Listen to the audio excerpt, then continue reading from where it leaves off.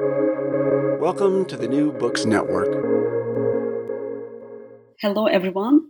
This is New Books in Kurdish Studies, a podcast channel on New Books Network, and I am Dilan Okçuoğlu, a postdoc fellow from American University in Washington, D.C. Today, I'm joined by Professor Ora Sackley, who is teaching in the Department of Political Science at Clark University. Ora Sackley is the author of recently published book on insurgent women, female combatants in civil wars, with two co-authors, Jessica Trisco-Darden and Alexis Henshaw. So, hello, Ora. Welcome. Hello. Thank you so much for having me. Thank you for joining us. We are very happy to have you. Let's start with the first question. I'm very curious about your motivations, your intentions to work on the Kurdish female fighters. How did you start to choose this topic for your research? So I have to confess, this is a topic that I kind of stumbled into by accident, mostly because political scientists, this is how I explain this story to my students, mostly because political scientists are really bad at going on vacation. A couple of years ago, I was at a workshop, like an academic workshop in Istanbul, and decided to take advantage of the fact that I was in Turkey to travel around and to maybe, get to see some areas that I hadn't had a chance to visit on any of my previous trips. And so I found this like very cheap ticket, I think on like Pegasus Airlines or something, to Diyarbakir. So I'd planned, okay, like I'll go see Diyarbakir. I've heard it's, a really interesting place, particularly if you study politics. And I mentioned this to one of our graduate students, who I ran into at a talk that had been given on the reconstruction of the Armenian church in Diyarbakir. I mentioned that I was thinking I might want to, go visit, and could he recommend anything else that I should see? And so he put me in touch with a couple of friends who he thought, might be able to show me around the city a little bit, as well as a local politician who had been giving this talk that I'd attended, who very generously was like, said, okay, yeah, come by my office, or said something similar to my graduate student. He said it in Turkish, so I don't actually know what the content was of that exchange. So I arrived in Diyarbakir thinking, okay, like I'm going to go look at some beautiful ruins and maybe learn a little bit about Kurdish politics. But the friend of a friend of a friend of a friend who was supposed to show me around happened to be a journalist.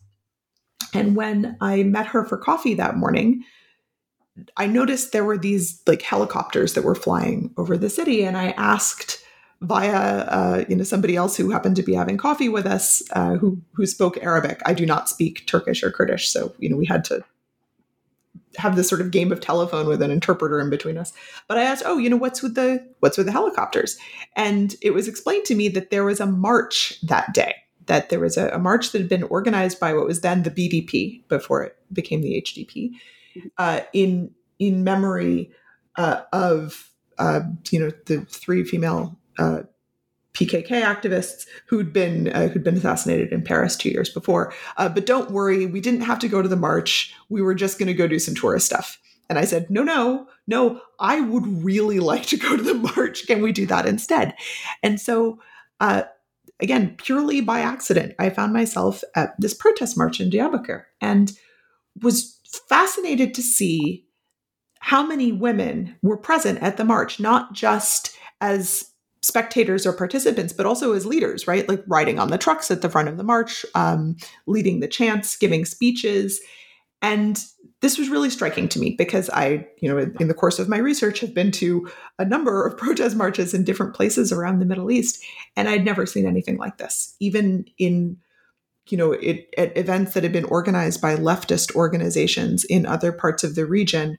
I'd never seen such an explicit centering of women's participation and women's leadership in the movement. And this kind of got me thinking, like, I wonder why the Kurdish national movement is like this. I wonder, what makes this movement different than other leftist nationalist movements in other parts of the region. And I started doing some reading, and I got really interested in particular in the role of women in combat positions, not just in the PKK, but also, once the Syrian civil war really got going, in the YPJ in Syria. And in particular, the contrast between those organizations and women's involvement in Kurdish politics in Iraq, which of course is somewhat less extensive. So that's sort of the origin story, I guess, for how I became interested in this question. And it's been a really fascinating project to get to work on. Yes, and also, Ora, your book is interesting for all scholars who would like to comparatively analyze Kurdish female fighters. And you have two more cases in the book, Ukraine and Colombia. And what are the key findings and conclusions in the book, especially regarding the participation of women in the Kurdish national movement in Syria, Turkey, but also Iraqi Kurdistan? Well, I think, my personal key finding from that book is everybody should write books with their friends, because getting to work with Jessica and Alexis on that book was really, really wonderful, in part because they both know an enormous amount about parts of the world that I don't spend very much time thinking about. So, Jessica knows a tremendous amount about Ukraine and other parts of Eastern Europe. Alexis has done extensive work on women's participation in armed conflict in Colombia, elsewhere in Latin America. So for me, at least, part of the fun of working on that book was getting to sort of compare notes a little bit on, literally in the book, on these different cases that the three of us spend a lot of time thinking about, and to think sort of broadly and comparatively.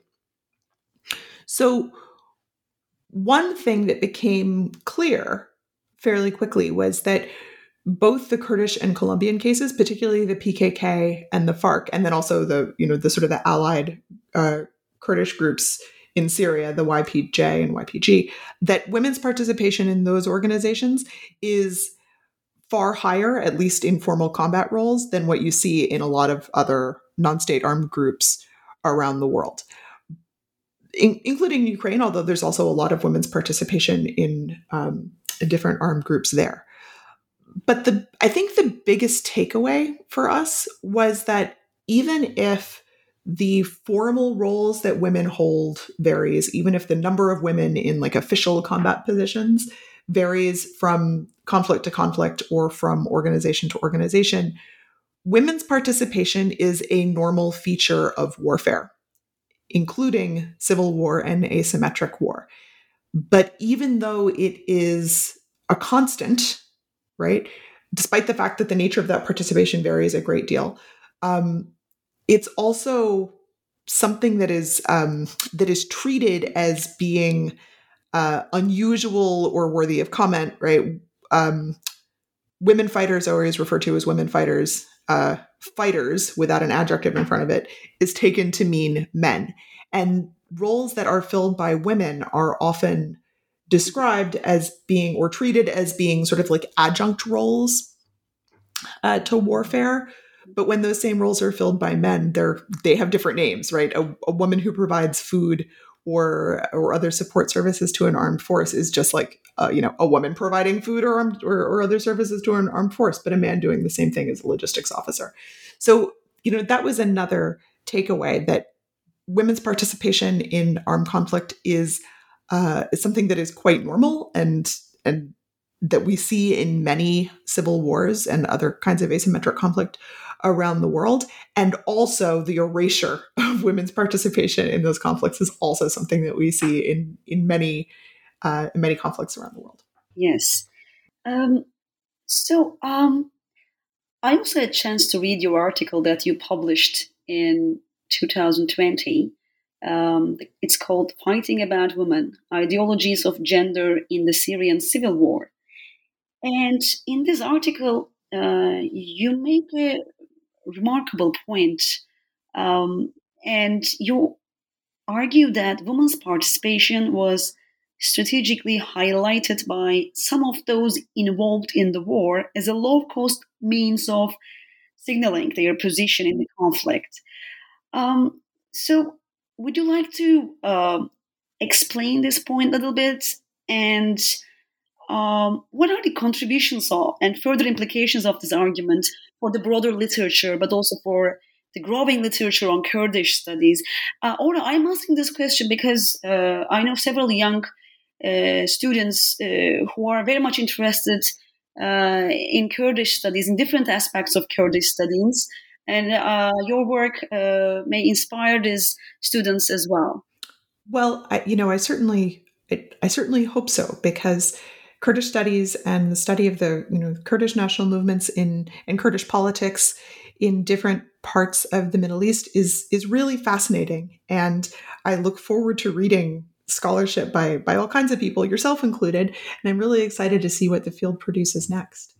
So the argument that I tried to make in that article is sort of predicated on the idea that most of the time, when we think about like the big ideological divisions around which conflicts are organized, the role of women in society isn't usually one of them, right? For all that is a tremendously important ideological feature of many armed groups in terms of like how much it or the ways in which that it impacts people's actual daily life, right? If you're a woman living in territory controlled by an armed group, what that armed group thinks about you and your life and what you should be allowed to do with it. Like, obviously, that's fairly important for individuals. But armed groups don't actually tend to center gender ideology in how they define themselves most of the time. Like, it's just not like a thing that most armed groups care about more than they care about other stuff like class or religion or ethnic identity or like all the other stuff that armed groups organize their ideological orientation around.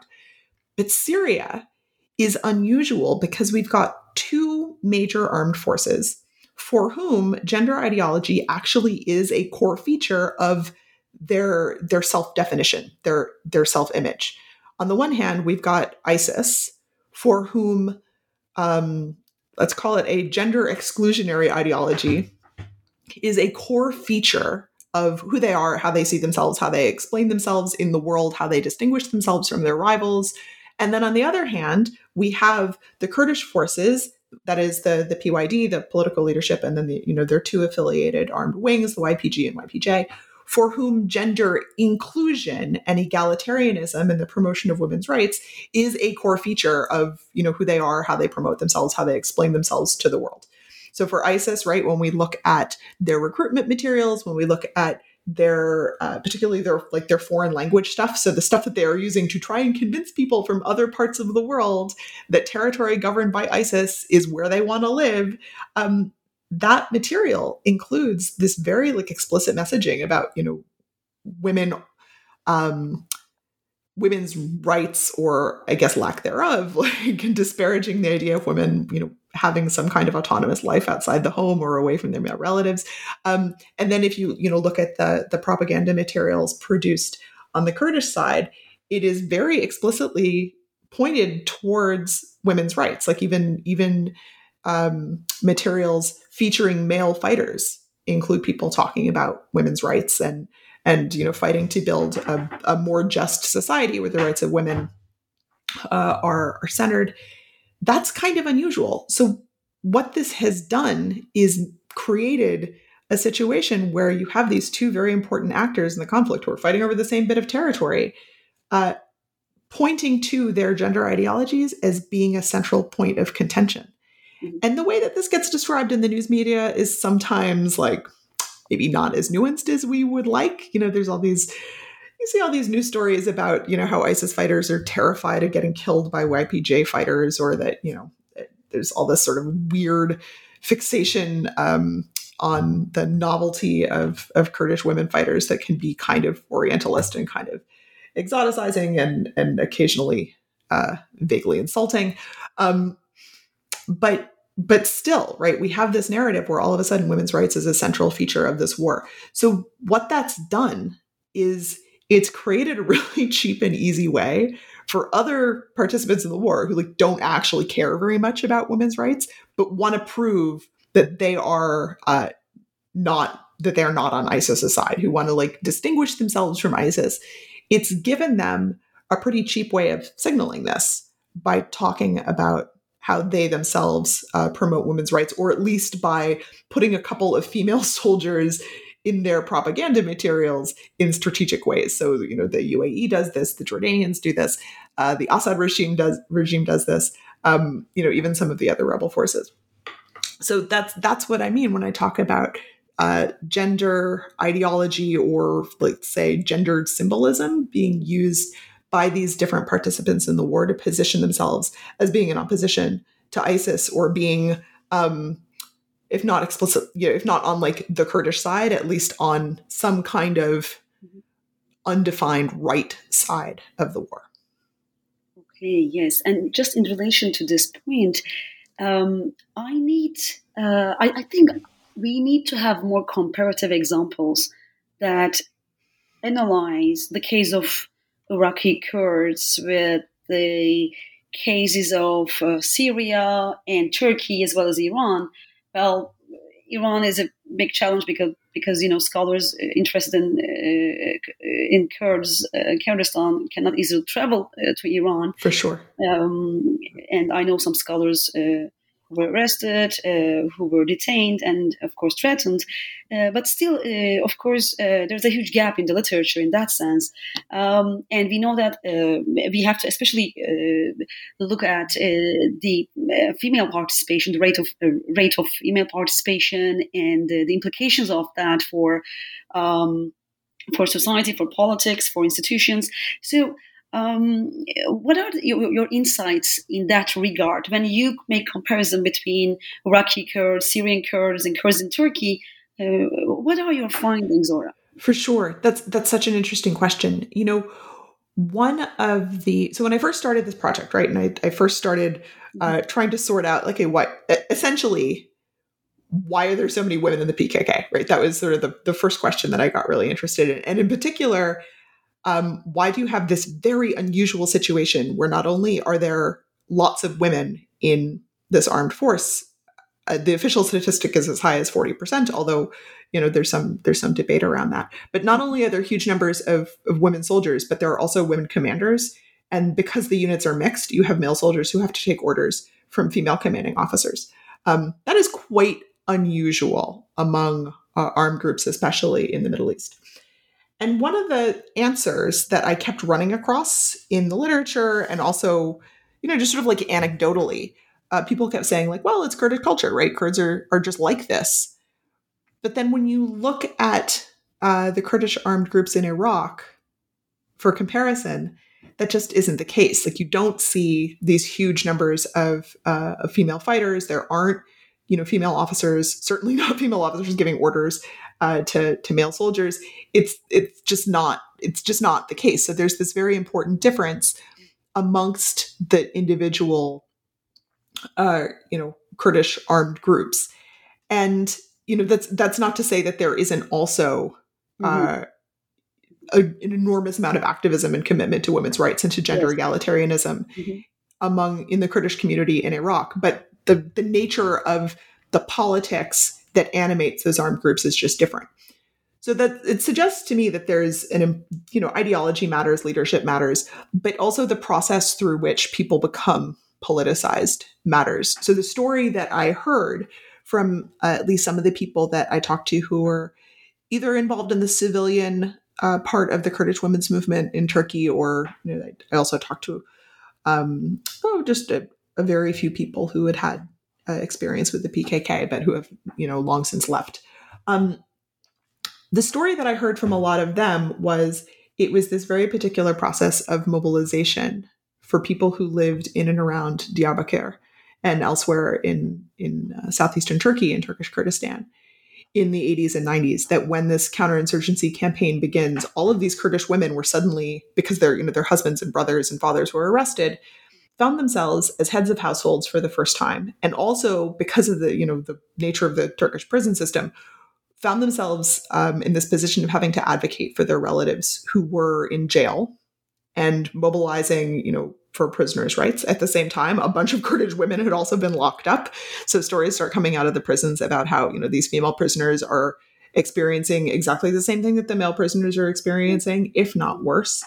And this draws a lot of women into the Kurdish national movement as Kurds, right? Like, they're experiencing political repression based on their Kurdish identity. But then when they get there, because of their experiences as women, they're also politicized as women within the movement. And so once they're there, they start, pushing for greater women's rights within the Kurdish national movement itself. So the term that I've seen in a lot of existing academic research and that I heard from some of the women I talked to was a double struggle, that they needed to advocate for themselves as Kurds and also as women. And I think there may be something kind of idiosyncratic in the combination of the process by which individuals were mobilized in Turkey and the ideological underpinnings of the movement, which made space for women's participation. And then that formula then gets transferred to Syria because of the ideological ties and also like the personal ties. There are a lot of people who, this is anecdotal, but I have read that many of the early officers in the YPJ were women who had, like years or even decades of combat experience in Turkey already. And so many of the institutional norms within the PKK are then transferred into the YPJ when they arrive. Although that is not based on my own interview data. That's stuff that I've read that other people have found. Yes. Your words just brought another important question to my mind. When we look at how the moment describes itself, we see that they may use different terms, or different scholars tend to use different terms to describe the moment. Some people usually call like Kurdish political movement. Some others just say Kurdish movement. While some other people, including yourself now in the podcast, you say Kurdish national movement. So in those interviews with ex-commanders, ex-female commanders, combatants, did you have any kind of discussion with them about the terminology, about the concept that they prefer to describe themselves? That's an excellent question. And as you are asking it, it strikes me that the term Kurdish national movement is maybe not the right one. I use this almost reflexively because, frankly, it's the terminology used by other organizations that I've studied in other parts of the Middle East, and it in some ways feels like sort of a neutral term. But as we know, particularly since the shift towards a movement for greater local autonomy and a sort of a multi-ethnic coalition in southeastern Turkey, and then like the political project in Rojava is based around democratic confederalism rather than secessionism. I don't know. It may be that national movement is maybe not the right term, and I would be curious actually which terminology you think would be more appropriate, and what seems to be most preferred by activists themselves. Yeah, as far as I can tell, and also I recently published a book chapter on the Kurdish movement. I used the term Kurdish movement, and sometimes I use it interchangeably with Kurdish political movement. But I also know that there are some other people who would also say that Kurdish movement is not completely against nationalism. There are still some people, activists and combatants maybe, in the movement who would continue to fight for specifically for Kurdish rights. But the movement itself doesn't prefer to describe itself in that way, especially when we look at the ideology and the strategies that are used, adopted, and the ultimate goal itself, as you mentioned. Maybe this is a part of ongoing conversation. Yeah, for sure. Yeah. That's a really good point. Okay, thank you. And I will be happy to think a little bit more on that and maybe talk again in the future. Yeah, I want to read your book chapter.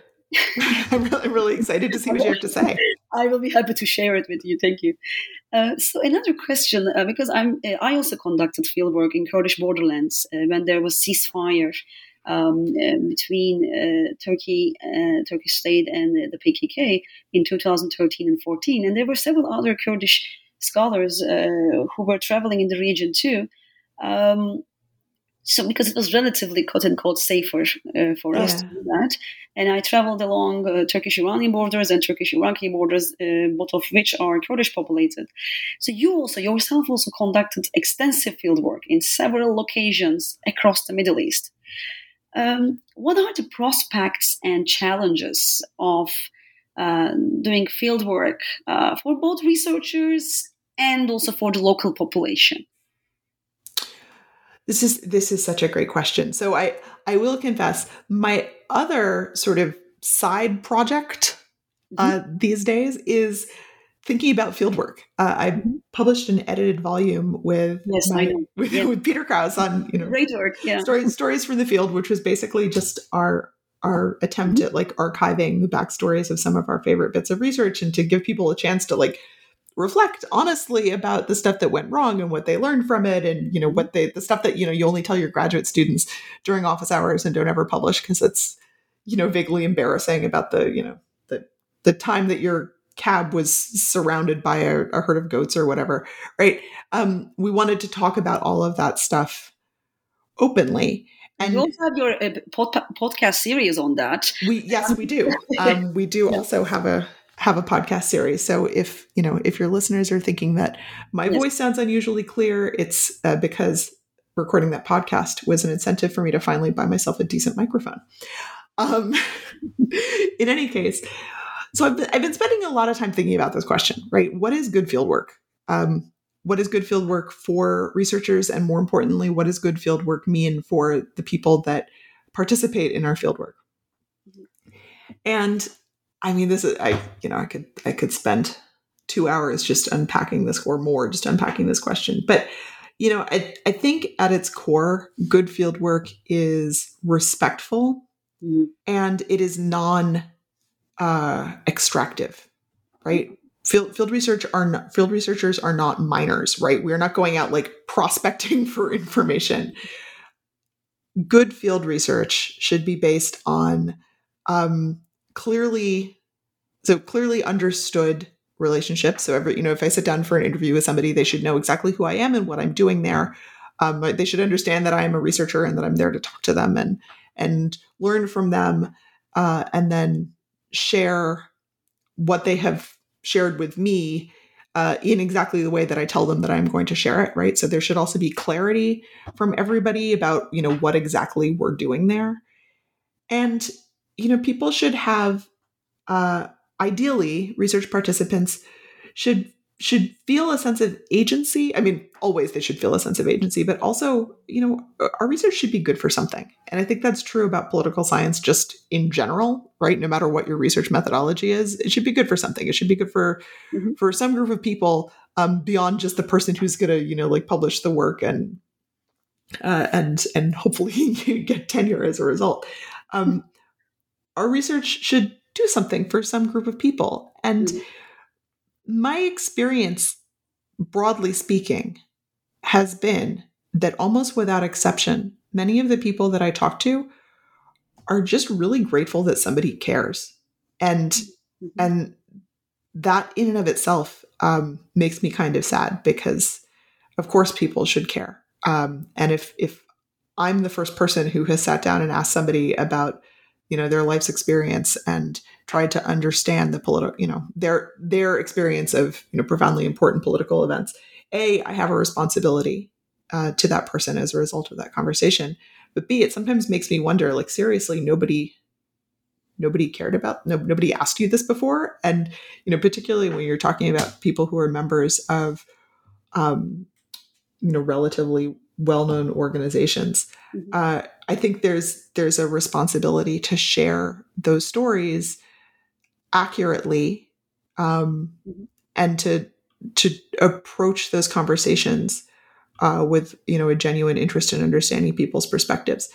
That doesn't mean that any of us has an obligation to feel like to be personally committed to the political goals that the people we interview are advocating.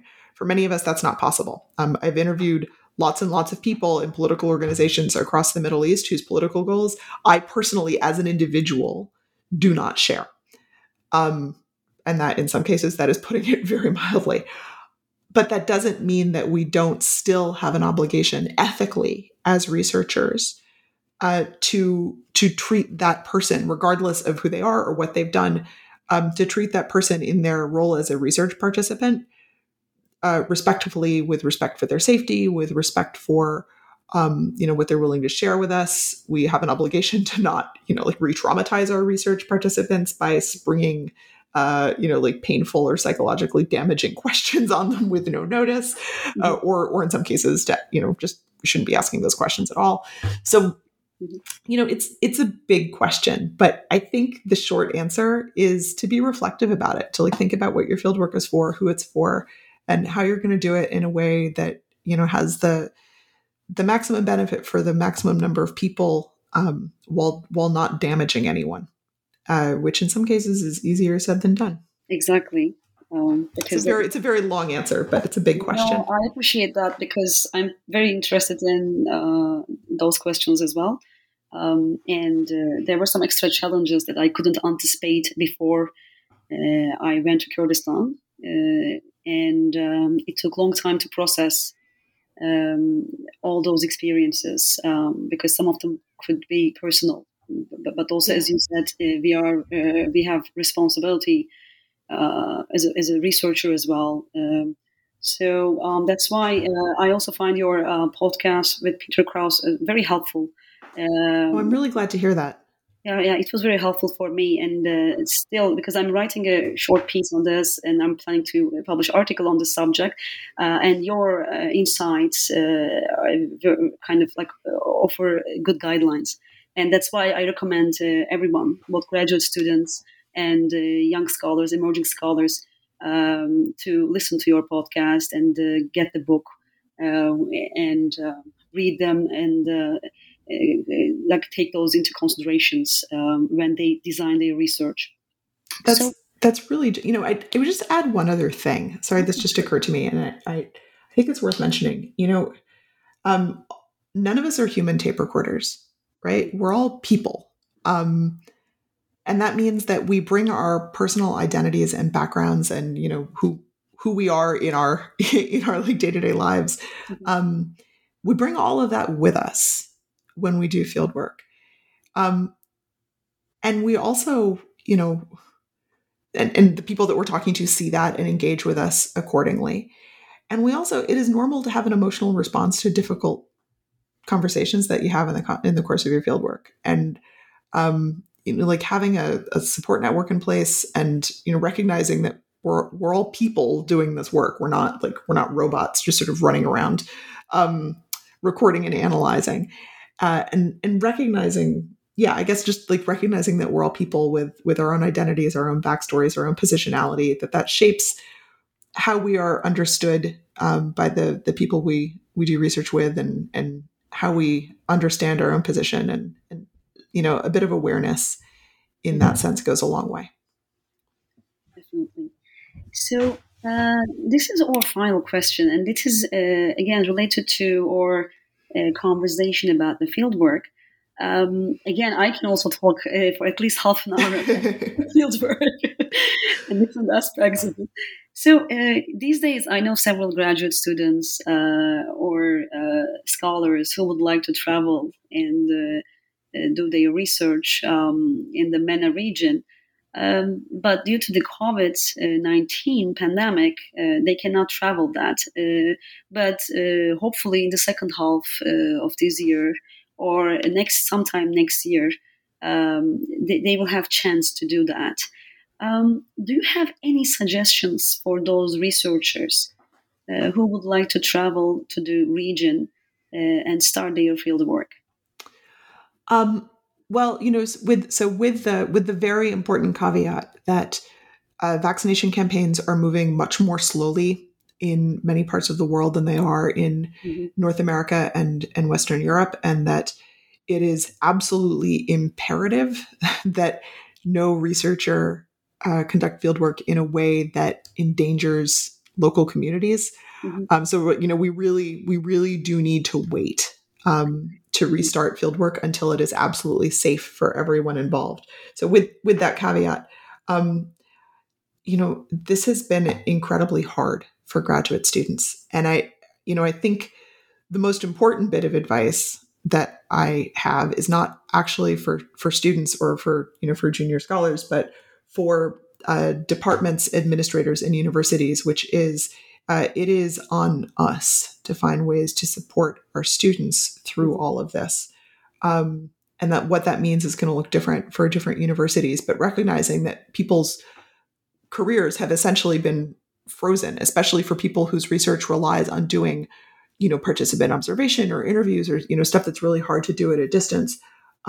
Recognizing that this is not a normal year and that people's timelines and careers have really, been badly disrupted, and that we all need to adjust accordingly. So that's thing one. But for when we can actually go back to the Middle East and restart fieldwork again, or really travel anywhere for people whose research is in places where where they haven't been able to do that yet, whether that means a scholar who hasn't been able to do research in their own neighborhood because of the pandemic, or somebody who hasn't been able to get on an airplane.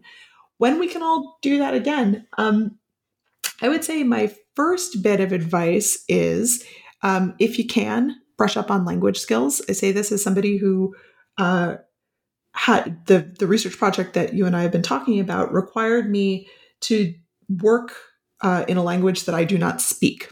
I do not speak Kurdish. I do not speak Turkish. I relied on some really wonderful local interpreters. But, when I moved on to my current project, which is on the conflict in Syria, and was able to do my own interviews again because I was interviewing people in Arabic, which I do speak, I realized what an enormous relief it was to be able to lean on my existing language skills. So, if that's relevant for you, investing some time in at least getting sort of like a foundational level of your research language, whatever that language might be, there's a lot of benefit to that. It's, not everybody does research not everybody acquires fluency in the languages that they need for research, and there's certainly workarounds, but in some ways it'll make your life a bit easier. The second bit of advice that I would offer, and this is particularly true, I think, for undergraduates and graduate students. I'm going to steal this from Wendy Perlman from her contribution to our book and our podcast, which is there is a lot of value to be had in just hanging out. If you're interested in doing research in, say, the Middle East, if you're an undergraduate student or a graduate student, you're just starting out, there's a lot to be said for building in a couple of months to just go get to know a place without an agenda, without, the need to, think about your relationships strategically in relation to your research, but rather just to kind of, get to know a place on its own terms, to wander around with your eyes open, to see what seems interesting, because those experiences, I think, at least in my experience, those experiences have been those which have sparked the most interesting and important questions for me, that have been the questions that I, have turned into my dissertation, or turned into books, or turned into articles. There's a lot to be said for unstructured time, not just because that can develop good research questions, but also because, developing a genuine affection for and attachment to the places that we study, I think, is good for scholarship. I think, getting to know a place on its own terms is also, it's just like, it's useful in its own right, but it also, it lends compassion and affection to the work that we do. And those are, I think, good qualities to cultivate for all of us. I completely agree. Thank you for this helpful advice as well. So this is just a personal note before we end the conversation. My father passed away on Sunday, and I would like to dedicate this podcast to him. I'm pretty sure he's listening to us. He can hear us from wherever he's now, wherever he's gone. And he will be very happy to listen to this one, as we are talking about Kurds, Kurdish women, their participation, their active role in political change. So, Ora, thank you very much for your time, for joining us today. It was a pleasure talking to you. Thank you so much for having me. I feel particularly honored to have been part of this podcast in memory of your late father. Thank you, Orhan.